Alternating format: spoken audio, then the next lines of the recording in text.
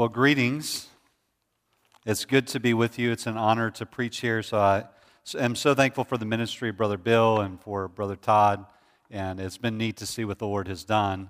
Having known of this church even before it began and of the vision the Lord put in Pastor Bill's heart. And so many of you who are a part of this and have been a part of it and seen what the Lord has done.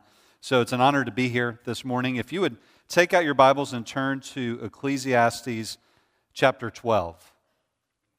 This weekend, has already been mentioned, we've been looking at apologetics, which doesn't mean saying you're sorry. As I was once accused, I was doing an apologetics conference and had someone write me and they were quite upset.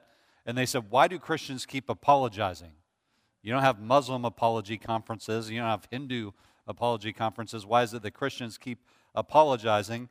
And we read the passage that word actually comes out of Peter's writings when he talks about us having a defense or an answer for people who ask a question, question our faith, that we should always be ready to give an answer. He uses a Greek word, apologia, which is the word that we get the idea of apologetics from, which just means giving an answer to people's questions, giving a defense for the truthfulness of the gospel. The very first night of our youth retreat, we looked at Romans chapter 1, in which the Apostle Paul outlines two ways that people often reject God, either through living for themselves, through their own sensual pursuits, living for pleasure. And then in Romans chapter 2, Paul talks about the ways that people try to establish their own self-righteousness. So whether it's by being what we might just consider being really bad or by being really good, apart from God, both lead to despair. We see this in the writings of King Solomon. I grew up being told that King Solomon was the wisest man who ever lived. And then I remember as a young adult actually reading Solomon's writings and feeling like I'd been lied to my whole life, right? Has anyone else ever had that experience? Like, this is what wise people do?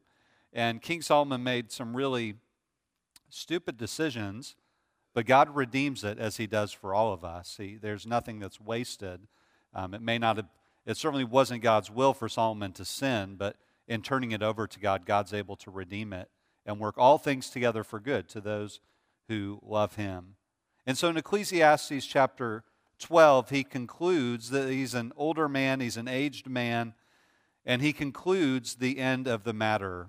If you look at verse 13, Solomon writes, "The end of the matter, all has been heard. Fear God and keep his commandments. For this is the whole duty of man. For God will bring every deed into judgment with every secret thing, whether good or evil." Let's pray. Father, I pray that you would bless the reading and the preaching of your word. Lord, I pray that through me as I talk about this passage, I pray that your Spirit would administer the truth to our hearts, as was so eloquently prayed earlier, that you would take this as seeds and plant them in our hearts. Lord, we know that we can't do this on our own. We need your Spirit to do this, to apply your word to our hearts. So we pray that you would make our hearts soft and eager to receive this word. And Lord, I pray for those who might be here with hearts that are hard towards the things of God. I pray that you would, through your Spirit, through your grace, that you would open their hearts and break that thick shell that they've created to protect themselves from what they feel like would be missing out on life if they really submit to you. Lord, I pray that we would see in this powerful little book of Ecclesiastes that the only way to have true joy is to quit trying to do it all on our own apart from you. I pray that you would accomplish this for your glory. In Jesus' name I pray. Amen. There's a powerful scene in a movie that's a few years old now of an aged veteran. He's standing in front of a tombstone and he turns to his wife and he has family members standing around him and he asks his wife to come stand next to him and he's looking at this headstone and he turns to his wife and he says, "Tell me I've been a good man. Tell me I've lived a good life." And he's recounting a great sacrifice of the person who's buried there. The person who's buried there in the movie is a man named Captain John Miller, who's played by the actor Tom Hanks.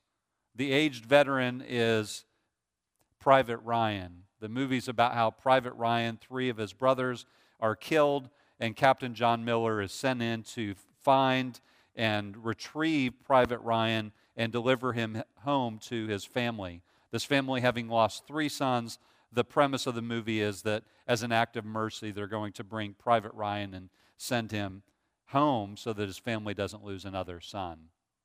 Of course, if you've seen the movie, and I'm not necessarily recommending it, but if you've seen it, you'll know that Tom Hanks, Captain John Miller, has a group of men, and they go in to save this Private Ryan, and in the end, pretty much all of them die saving Private Ryan. Private Ryan lives, but Captain John Miller is shot in a final battle scene, and there's this powerful moment where John Miller, Captain John Miller, played by Tom Hanks, is breathing his final breaths, and Private Ryan is standing over him. And Captain John Miller, having seen all of his men lose their lives to save Private Ryan, says to him, "Earn this." If you remember that scene. Earn this. Don't let this sacrifice be in vain. Earn this by the way you live. So that scene of an aged veteran standing in front of the burial site of Captain John Miller is Private Ryan recounting and asking the question, have I lived my life in a worthy way in light of this sacrifice? In a lot of ways, that's what Ecclesiastes chapter 12 is.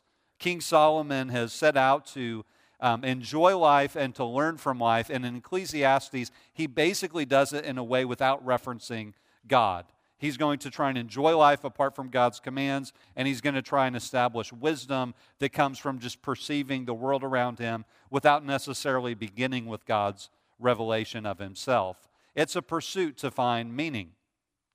I had a friend who's an atheist, who's still an atheist, and I was talking with him about how I think that rejecting belief in God leads to a loss of basic human values. It's a worldview known as nihilism. You may have heard that philosophy before. If you haven't, it simply means nothing. It's a philosophy of nothingness. There are well-known thinkers throughout human history who've recognized that without a God above, there can be no objective meaning or purpose below. So I've often shared with friends who are skeptics that I think that really they need to come to terms with their own nihilism if they reject God. In fact, there's a book written by a Duke professor, a guy named Alex Rosenberg, and I made mention of it the other night. It's a really helpful book because it illustrates what a lot of atheists are unwilling to say. Alex Rosenberg, who teaches philosophy at Duke, in his book, The Atheist Guide to Reality, says that in the absence of God, the only way we can know things about the world is through science, and if science can't prove it, then it doesn't exist. It's just a helpful illusion that evolution has led us to adopt, and the illusions, he says, that we've adopted that aren't really true are things like the idea that we are persons, the idea that we make real decisions, the idea that history has any meaning at all, and the idea that there are such things as moral distinctions, that moral categories are real. To call one thing good and another thing evil, he says, is simply an illusion because there's no scientific foundation for it. And he argues in the book that we all should be nihilists. We should recognize there's no objective meaning or purpose, but his kind of final point is you should be a nihilist, but you should be a nice nihilist. But the obvious question to that is why? Why be a nice nihilist based on his worldview? And my atheist friend wrote back to me and he said, I think I've found it. You always talk about nihilism. I found nihilism in the Bible. King Solomon says over and over again, it's all meaningless. And I said, you're actually absolutely right. Because King Solomon was wrestling with a world in which he was losing meaning because he wasn't focusing on God. So we're not saying that somehow atheists are the only people who struggle with nihilism. Even Christians, when we take our eyes off God, we lose a focus on what really matters and where meaning comes from. So Solomon over and over again says this is meaningless. This is also a reminder if you study Ecclesiastes, and this morning I read through the book from beginning to end. It's a short book, but I read through it again just in preparation to give a talk about these few verses in Ecclesiastes 12, and it's a reminder that even for people who want to please God, that life can be confusing, and life can be challenging, and life can be messy. Have you experienced that? Even as people who want to love God, sometimes it can be hard to make sense of it. And so Solomon ends by bringing things back to a couple of very simple points. In the midst of confusion, why do bad things happen to good people? Why do good things happen to bad people? In the midst of all that, in the midst of your own loss, in the midst of your own disappointment, in the midst of your own struggles, how do we find meaning and purpose in life? And Solomon says, look, we could get confused trying to figure out all the complexities of life. Life is messy, but he ends by giving us a couple very simple things that we could kind of hang our hat on if it were. Now, let me give you a few summary observations that I wrote down late last night just reflecting on Ecclesiastes. Here's 3 summary points for this whole kind of experiment that Solomon sets out to and what he learns. First of all, it is better to listen and learn than to live and learn. It's better to listen and learn than to live and learn. I heard a preacher say that years ago, and in thinking about Ecclesiastes, I think that we would all recognize it's better to listen and learn from the mistakes of others like Solomon. It's better to listen to the Word of God and learn than to live and learn. I'm not asking you to raise your hand, but I wonder if I did. Don't. I'm not trying to embarrass you. How many of you would admit you've had to often live and learn rather than listen and learn? In fact, that's why Solomon targets Ecclesiastes 12 at young people, and we'll look at that in just a moment. It's better to listen and learn than to live and learn. We certainly learn that by reading Ecclesiastes. Here's a second observation, and this is a glorious one. There is hope for those who have to learn the hard way. There is hope for those who have to learn the hard way. Solomon had to learn the hard way. And maybe you're sitting here today, and if you were honest, you are doubting the goodness of God's commands, and you're just trying life out on your own, and you're going to see how much this can work out for you apart from that. And what you have a sneaky suspicion that God's ways actually might be best. And yet you're flirting with sin and with temptation. And I would just want you to know that you're in good company, because all of us struggle with this pull to live for ourselves. And we always have to be reminded that God's ways are indeed the best ways. We may have to learn that the hard way, but the Bible shows us one beautiful thing about God's character, and that's this: God loves repentance. Whenever, wherever, whomever, God loves repentance, and it's never too late to quit doing it your way and to submit to God's ways. There's hope for those who have to learn the hard way. If you read the Bible, you quickly discover that God loves idiots. Amen? Have you ever thought about it? God does not have that much to work with. It's us. It's us. But through the power of His Spirit and the power of His Word, He can change us. And He can set us free to live lives that please Him, even though we struggle and our hearts are prone to wander. That's from a hymn, right?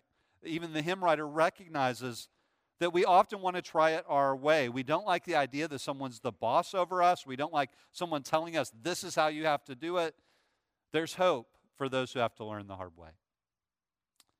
And I would imagine there are many of you here who would recognize, praise God, in the midst of me, my waywardness and my wandering, God still was gracious with me. And maybe there's some of you here who would say, could God really take me back on such terms?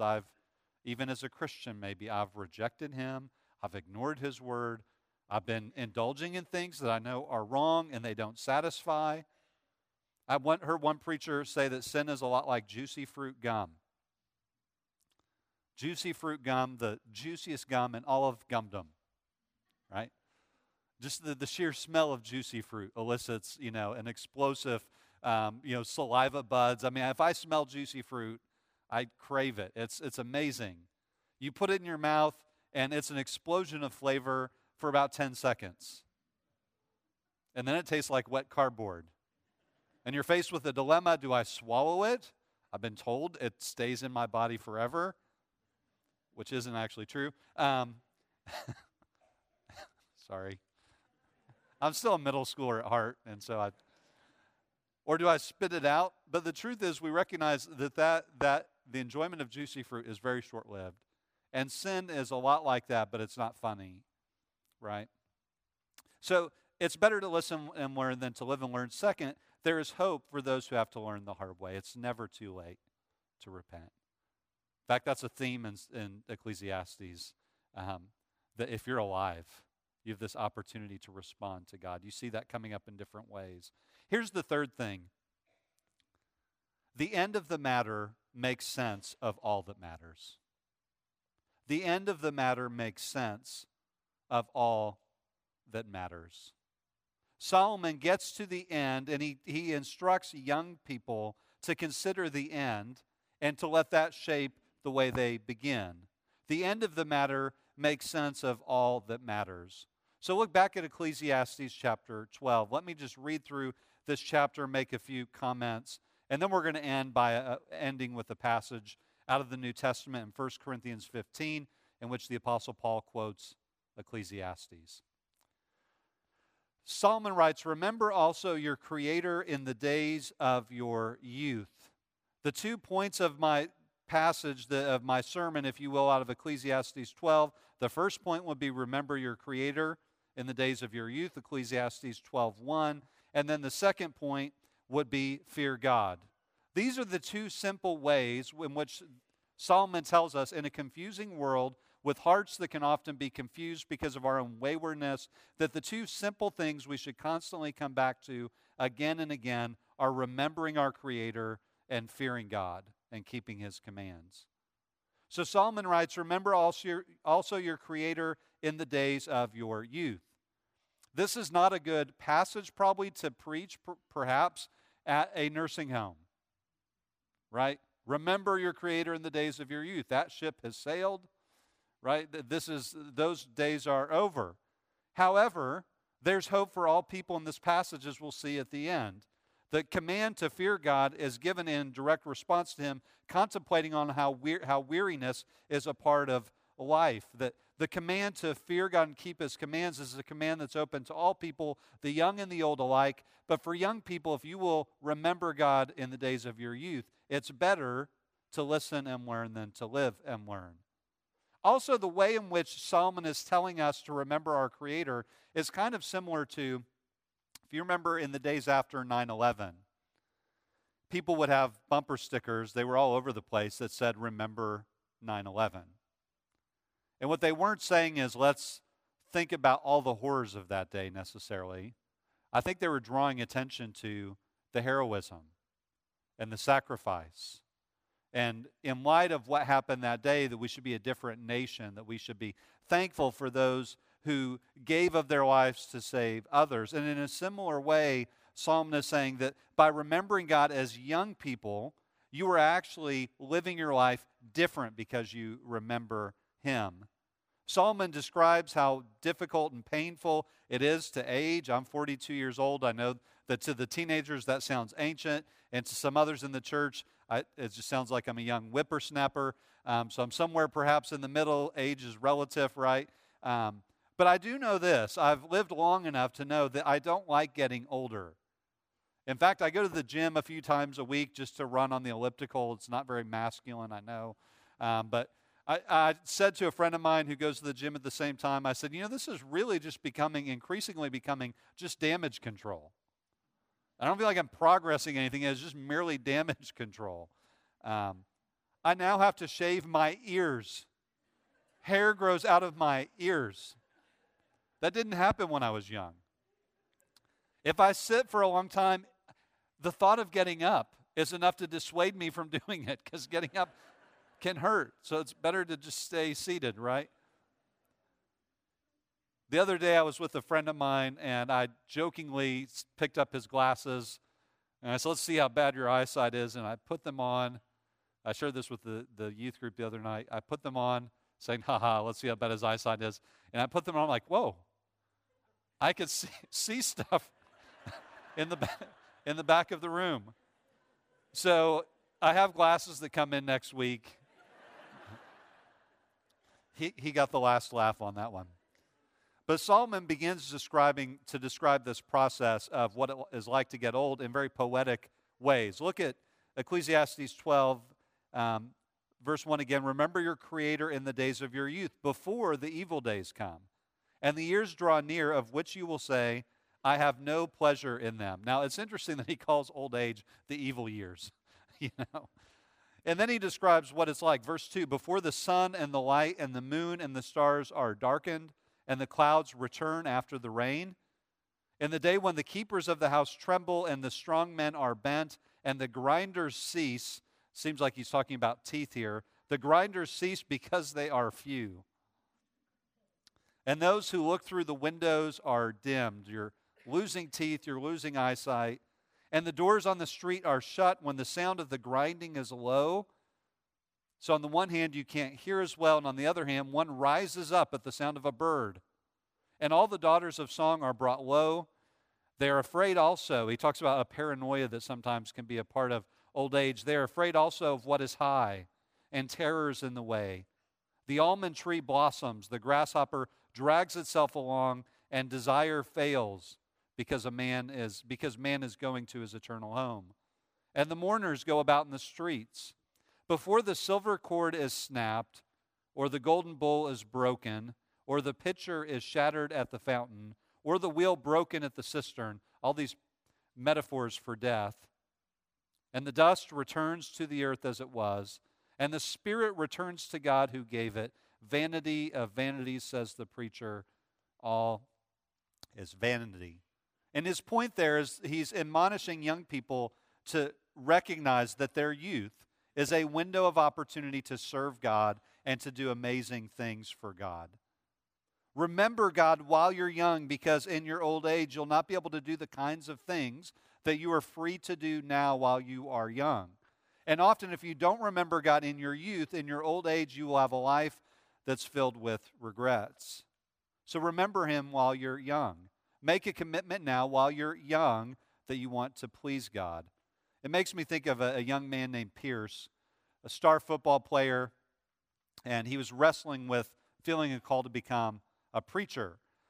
And so after his final home game, his senior year, he was wrestling with God.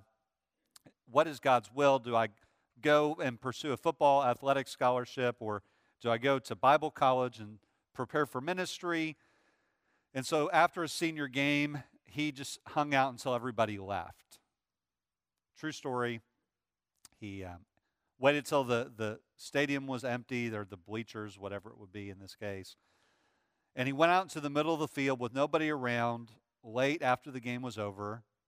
In the middle of the football field, he got down on his knees and he began praying, God, what is your will for my life? I want to submit to your will.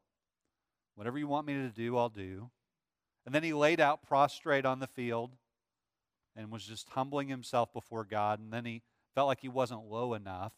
So he took his hand and started digging out some dirt and put his face down in that hole. Said, God, I want to do your will. And he sensed on that football field that God was calling him to preach. And he made a commitment. He would obey God. And as a young man, he committed his life to the Lord. He prepared for ministry. Before he died, he had shared an audience with every president in the lifetime of his ministry. His books have been translated into various languages. His sermons are still heard to this day. Adrian Pierce Rogers, as a young man, committed his way to the Lord. And the Lord used him greatly. Reminded of another story, someone I knew, a young lady named Megan. The first church I served at was in Nashville, Tennessee. That was on full-time staff. I worked at Highview, and I worked at a church here in town as an intern at Oak Hill Baptist. But my first full-time job was in Nashville, Tennessee. And I had a young lady in our youth group. She had really curly hair. Her nickname was Icebox, which I think is a movie reference. But I didn't realize that they gave her that nickname because she was a pretty tough cookie, right? And so it's my first church. I had just graduated from seminary with my Master of Divinity. I had it hanging nicely on the wall. From time to time, I would look at that degree from seminary and remind myself that I am a Master of Divinity. I have mastered divinity, which is quite impressive. And I remember the day that I realized that diploma didn't mean all that much because I'd only been there a short while. And Megan Icebox had asked to meet with me. And, being a master of divinity, I was happy to meet with her and to break off some wisdom and happily dispense that to her. And I thought, she is just going to be hanging on my every word. This is what I trained to do. This is my moment. So I met her at church during choir practice. My wife was in the choir, and we sat right on the front row talking, and she brought a friend of hers with her, a friend named Sarah. And I thought, this is going to be great. Megan brought a notepad. I'm like, wow, when you're a master of divinity, people write down what you have to say. This is good. And I said, let's talk. And she pulled out that legal notepad, and there were already things written on it. I'm like, well, it's supposed to be blank. Like, I'm going to tell you what to write there. And she began sharing with me a long list that her and Sarah and a few other kids in the youth group had written about things they didn't like about me or my ministry. They didn't like the youth logo. They didn't like my sermons. And I remember being crushed. I went back to my office and I looked at the Master of Divinity and I thought, that's a joke. It's a facade. They told me I was a master. I'm a master of nothing. Icebox hates everything I'm doing. And fast forward a few years, the Lord allowed me and Megan to have a good relationship in spite of the fact that she had completely broken my Master of Divinity heart. And a few years later, it was her senior year in high school, and we were in Toronto in Canada, and we were doing a ministry over spring break. And it was spring break was towards the end of the year. I guess that's always the case, but she only had like a month left of school, and we were working with homeless teenagers in Canada, believe it or not. And we would go to places where they would feed about 300 teenagers, and the first 50 teenagers to get there would have a warm place to sleep. The other 250 would go back out into the cold. And so we were trying to do ministry in a context in which most of the people who were there were pretty angry when they discovered they didn't have a bed to sleep in. And it was really heartbreaking for all kinds of various reasons. And I remember Megan sharing with me late one night, tears coming down from her eyes. She said, I feel like I've wasted my time in high school. She went to John Overton High School, which is a large high school in Nashville, right next to our church. I worked at Judson Baptist Church. It was right next to John Overton High School. Our parking lots actually were right next to each other. They would use our parking lot for football games. We would use their parking lot for like Easter Sunday or for large events. Megan was the leader of FCA at her school, Fellowship of Christian Athletes. Megan had orchestrated that the baccalaureate service was held at our church. Megan had all kinds of influence, and she told me, I feel like I've wasted my high school experience. And I said, Megan, I'm going to pray for you and pray that the Lord will use this next month. And on the inside, I'm thinking, Megan, you've not wasted. I've seen the Lord use you. But she felt like God had something for her to do in the remaining month, so I prayed for her. And we get back to Nashville. And a month later, when high school is over, the first day of the first week of summer, we would take our teenagers to youth camp. And our idea was that allows them to invite their friends from school who aren't believers if we go immediately after. And so just a month later, we're going to youth camp. Megan brought a young man with her, a guy named Will, who was a junior in high school, football player. And Will was just a stud of a guy. And on the very first night of youth camp, Will came forward and got saved. The Lord opened his heart. He responded to the gospel. Now, he didn't just get saved. Like, Will got saved. You know what I'm saying? Like, he's slinging snot. He's crying. This big old football player. And I'm sitting there, and I've got my hand on his shoulder, and I'm talking to Megan. I'm like, you prayed. Remember in Canada you were praying? Here's the answer to your prayers. And I could tell Megan wasn't fully convinced. And I'm like, on the inside, I'm thinking, school's over. Like, if you're looking for something to, say this is what God used, this is it. This is amazing. He crossed over from death to life. And I could tell Megan still felt like God had something for her to accomplish. Fast forward to the end of the summer. The Lord had made it clear that April, my wife and I had an opportunity in Louisville, Kentucky, and we felt like the time was right for us to make a transition to pursue another degree. And so we were moving. It was my last Sunday. Showed up at church. There was this long hallway that connected our educational building to the worship center. At the end of that long hallway, I saw Megan Icebox, and she's crying. And there was a part of me, to be honest, that felt a little validated. She hated me when I came, and now she's crying. Maybe I am a master of divinity after all. And she came over, and we started talking, and I realized she wasn't crying for us. She was okay with us leaving, apparently.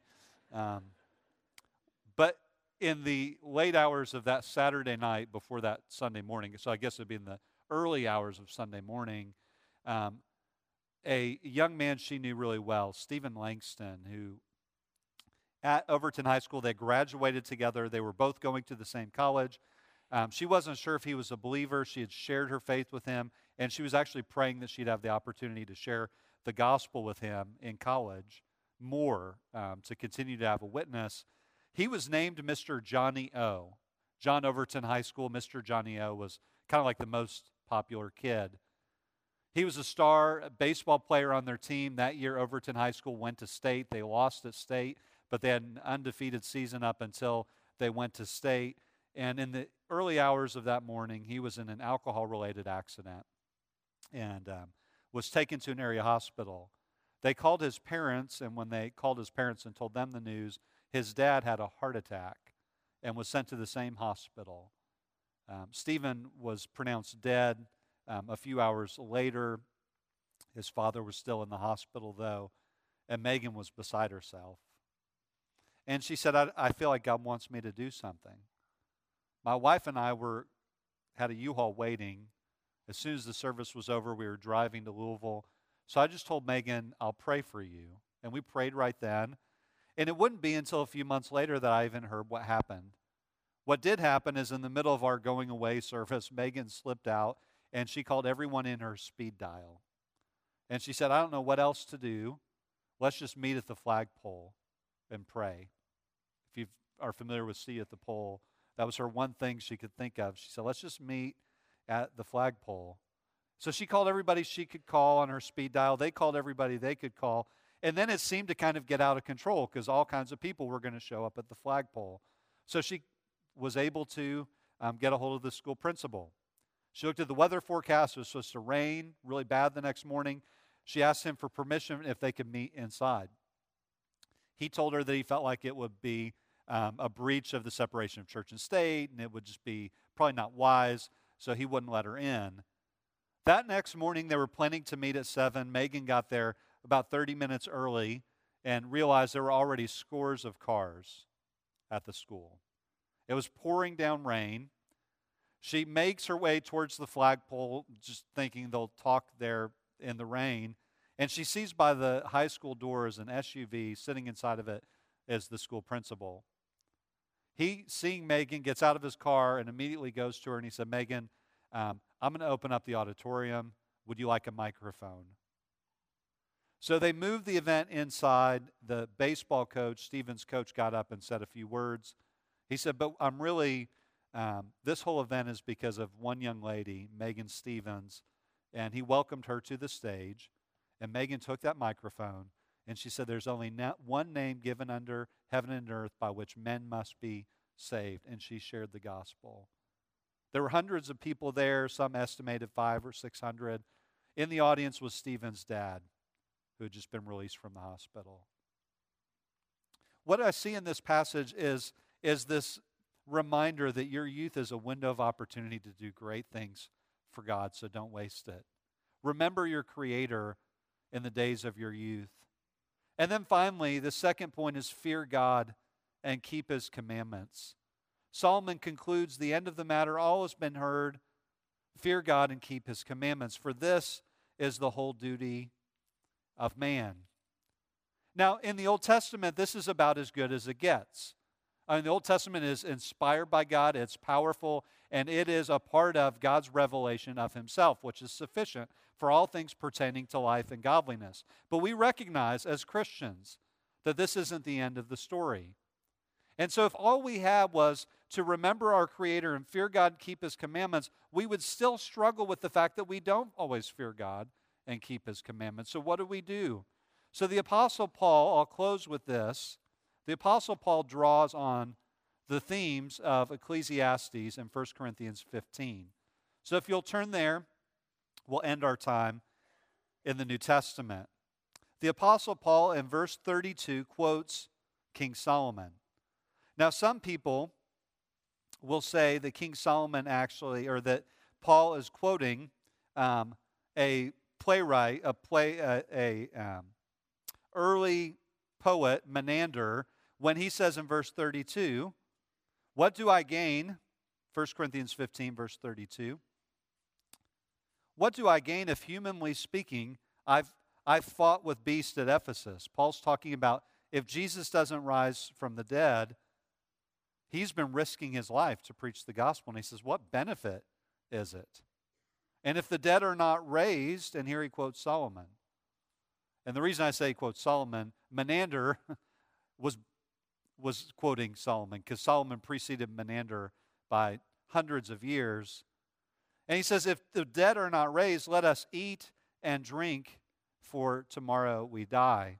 So on the one hand, Paul says, if we aren't raised, if Jesus wasn't raised, and if we're not going to be raised, the best we could do is enjoy life, to live for the simple pleasures of life.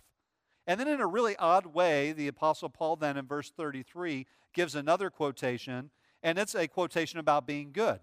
So he says the best we could do is either live for pleasure, or verse 33, don't be deceived, bad company ruins good morals. Now that doesn't, if you've ever read that, that kind of feels like, what?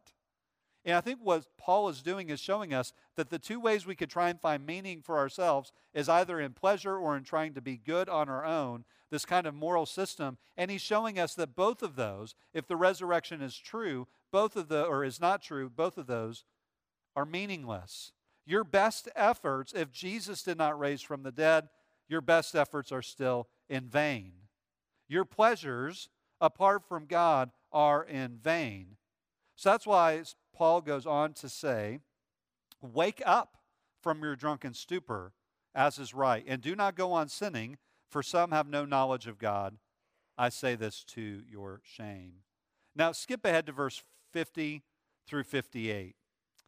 This is where the Apostle Paul shows us that yes, we should remember God in our youth, and yes, we should fear God.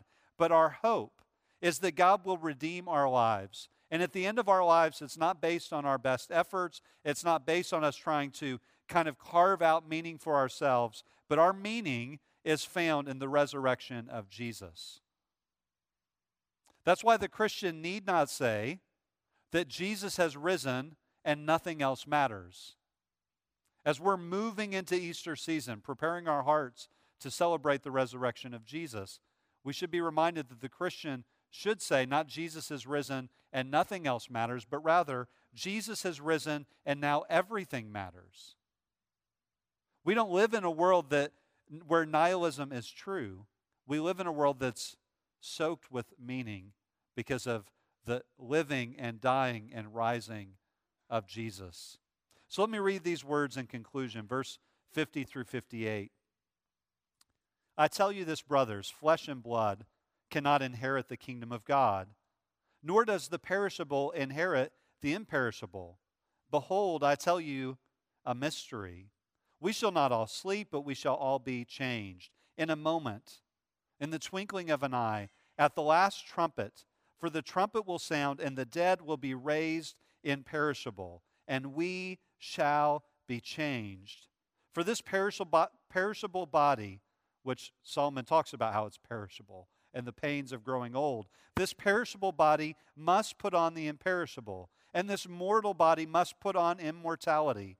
When the perishable puts on the imperishable, and the mortal puts on immortality, then shall come to pass the saying that is written, death is swallowed up in victory. O death, where is your victory? O death, where is your sting? The sting of death is sin, and the power of sin is the law. But thanks be to God, who gives us the victory through our Lord Jesus Christ. Therefore, my beloved brothers, be steadfast, immovable, and always abounding in the work of the Lord. Pay attention to this last line. Knowing that in the Lord your labor is not in vain. We find our meaning in the resurrection of Jesus. So remember your Creator. Fear God and keep His commandments. and find your meaning for life in the resurrection of Jesus that changes everything. Let's pray. God, we thank you for your word to us this morning. We come before you as broken people who desperately need your grace. God, I thank you for Solomon, whose life was filled with so many mistakes. And we see in his life this beautiful picture that we could still come back to you and remember you and allow you to change our lives. We could fear you and keep your commands because Jesus died for our sins. And he's risen from the dead. And in his resurrection, he gives us forgiveness and strength. And in this we find our hope. Lord, I thank you that even with the funeral yesterday, we're reminded that Christians don't grieve the way the rest of the world grieves, as those without hope. So Lord, we pray that the resurrection of Jesus would fill our lives with meaning and purpose. And Lord, until he comes, I pray that you would help us to increasingly become more like him. It's in Jesus' name we pray. Amen.